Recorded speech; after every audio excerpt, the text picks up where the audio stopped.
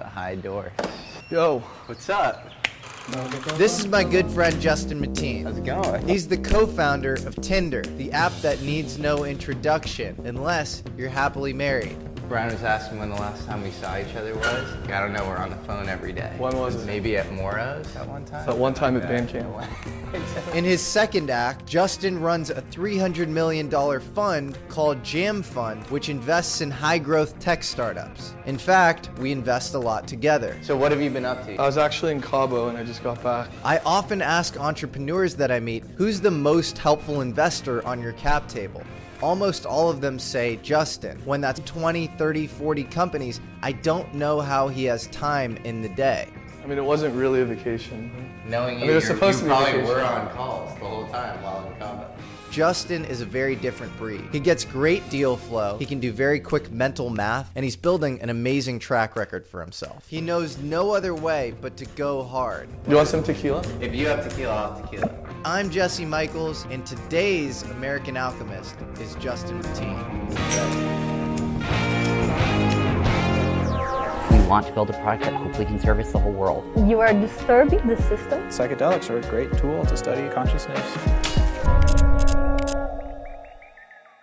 What do you look for in a founder? Obviously, you have qualities I'm sure you look for in other people. Many of the top founders that I've worked with are like, I can see the future, I know what needs to happen. And they have to have an irrational sense of drive where most normal people don't. To a certain extent, good founders have to be abnormal. I'm not an ageist, but I usually like founders between 22 to 35. At 22 years old, you have a little bit of work experience, but you're also naive.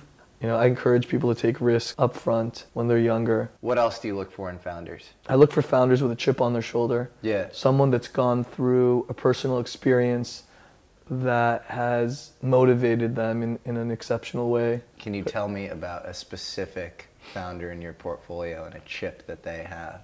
One of my favorite founders actually grew up in Nepal. He was dirt poor, lived in a home with no power, tutored to make a little bit of money. His father had to sell, one of the most valuable things they had in order to get him a flight to move to New York. Puts himself through school, ends up working for George Soros, buys his family a home, and starts a company. He's been through so much just to get to the point of arriving to the US that I know he's not going to fuck up. We're talking about Curative. Fred Turner from Curative has a massive chip. His last company, which I was an investor in, and they pulled a term sheet, a $30 million investment in the final hour. Most of his investors didn't want to invest in him again. I became his first investor in his new company. His focus was actually, at that time, going to be on sepsis testing. I asked him, this was back February 2020, I asked him if he could focus on COVID testing in case COVID really became a thing in the US. I had agreed to invest regardless, but he promised me that he would consider it, and a few weeks later he ended up finding a lab in San Dimas. A California startup whose COVID-19 test kits became widely used almost overnight.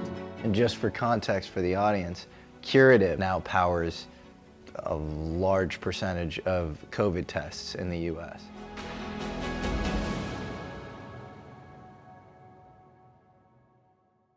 They're obviously the Sandhill Road venture funds that like to invest in very kind of inside the beltway, Silicon Valley, sometimes slightly overhyped companies. A lot of your big wins have been a little more unorthodox. Like I'm thinking of one of the big ones early on was Home Chef. I love betting on the second mover in a massive, indefensible space. Well, that's pretty contrarian. That's pretty amazing. So you like investing, most people would say they like investing in monopolies, and you're saying... I like investing in monopolies too, but I'm saying if you're gonna invest in a space that's not defensible, why pay a massive premium? I mean, if you think about it, the market size for grocery stores is $800 billion a year. Do you know who the first grocer was? No idea. Neither do I, because it doesn't matter. Yeah. It's not really a defensible space as long as you're good at executing and you can scale quickly. Just because a company has a couple-year head start doesn't really mean anything. Lockheed Martin selects ABL rocket for Shetland launches. Okay, let's talk about ABL Space Systems. ABL Space. I think that it's really impressive what they've done given the capital that they've spent. Some of their competitors are burning more quarterly than they have since inception, and I think that the founders are really determined to build a big business. It's a pretty idiosyncratic, Yeah.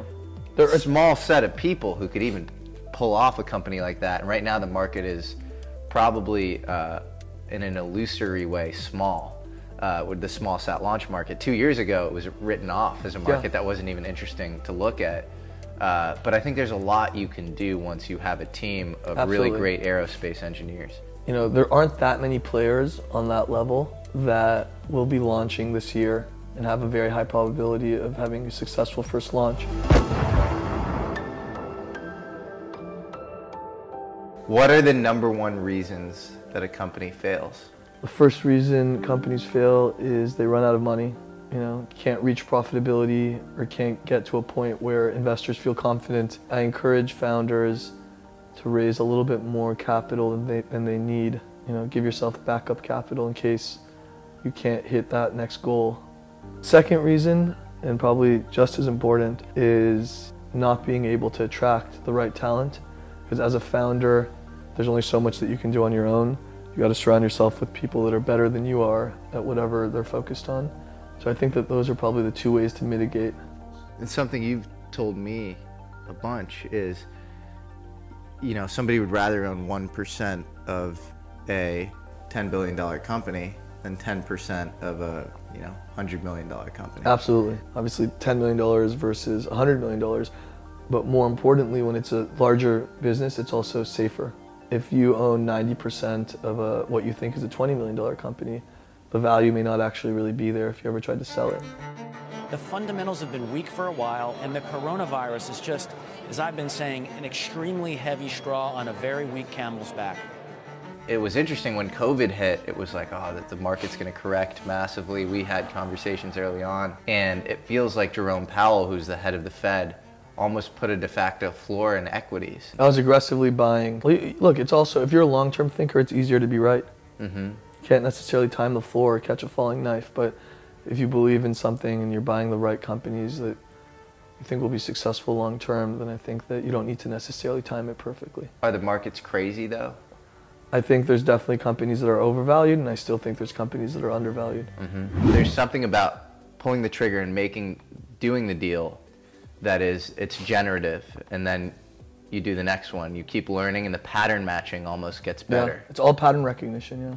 You have to be obsessive, and you got to take advantage of an opportunity. It's kind of like, you know, what they teach you in economics, where there's no such thing as a $20 bill on the ground, because the second that you see it, someone's already picked it up. Don't just wait there for 6 months to see what the LTV to CAC will end up being. For all the viewers out there, LTV to CAC means lifetime value of a user per cost of customer acquisition.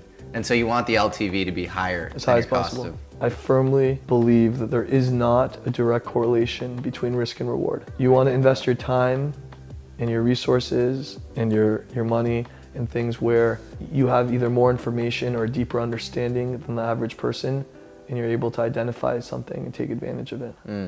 Are there any investors that you admire particularly or like co-investing with? Yes. Who? Peter Thiel. Why? Because you work for him. No, give me the real answer. That's the real answer.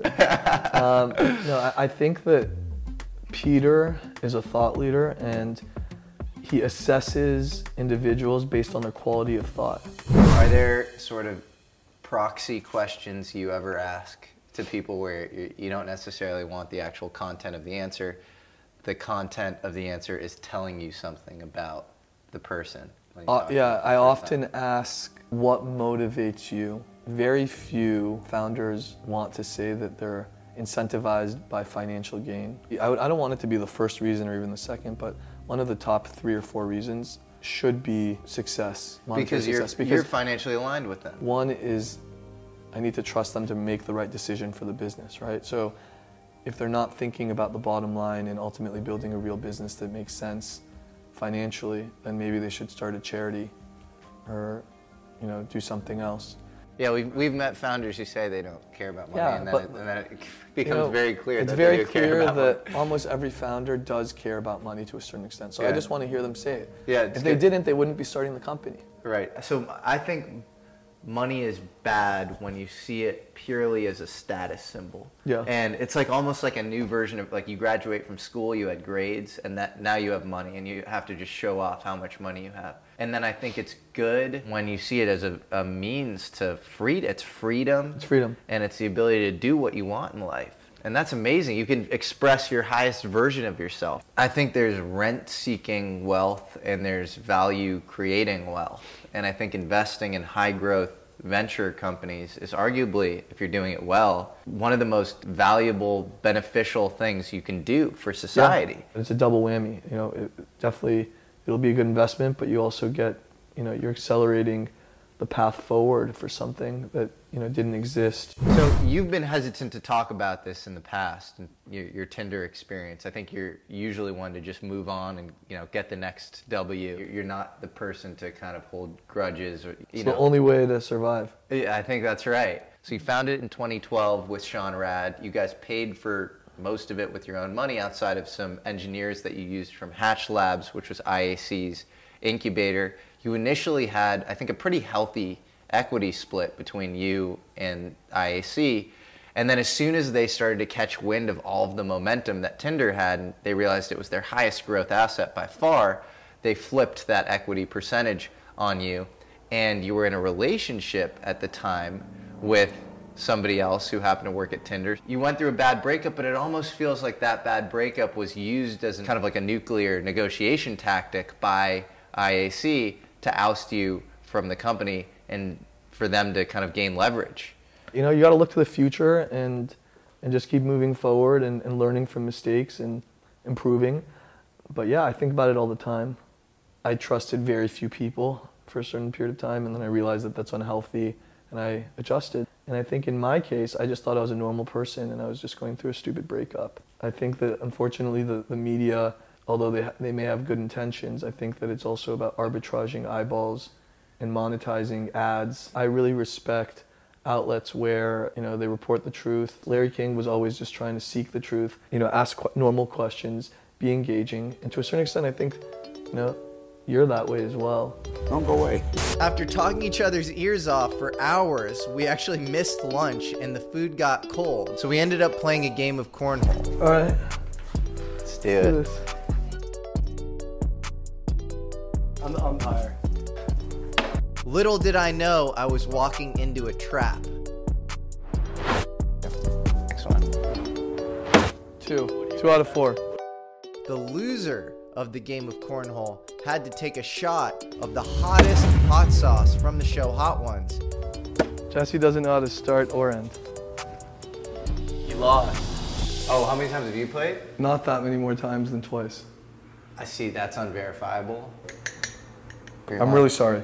I do not take pleasure in watching this, but I think it will be very amusing. This is wrong. I took the shot and immediately I felt like I wanted to run out of my skin. Oh! And so while in no way does this mitigate the heat of the hot sauce, I took off all my clothes and I literally jumped into Justin's pool. Wow, look at that body. Jesse, I can't believe you did that. Only Jesse could pull that off. Let me get you a towel. Justin's on calls all day long from 6 a.m. to midnight. Want to go around because you're dripping? So at the end of our interview, I showed him some holotropic breath work. Belly, chest out. And always in through your nose and out through your mouth. He thanked me afterwards. Keep going, push through. How do you feel? You feel lightheaded? Yeah, good. Okay, now breathe in for as long as you can, and then we're gonna hold it for a minute, all right? Wow, you're like a whole new person. It's so funny. I have to grow up. Where'd Tyler go? I think he freaked out like a minute in. He sat up. This is great, Jesse. He Thanks. started to go like that. Yeah, you feel good, right? I do. Okay, amazing. I'm happy, Thank you. bro. Love you. Love you too.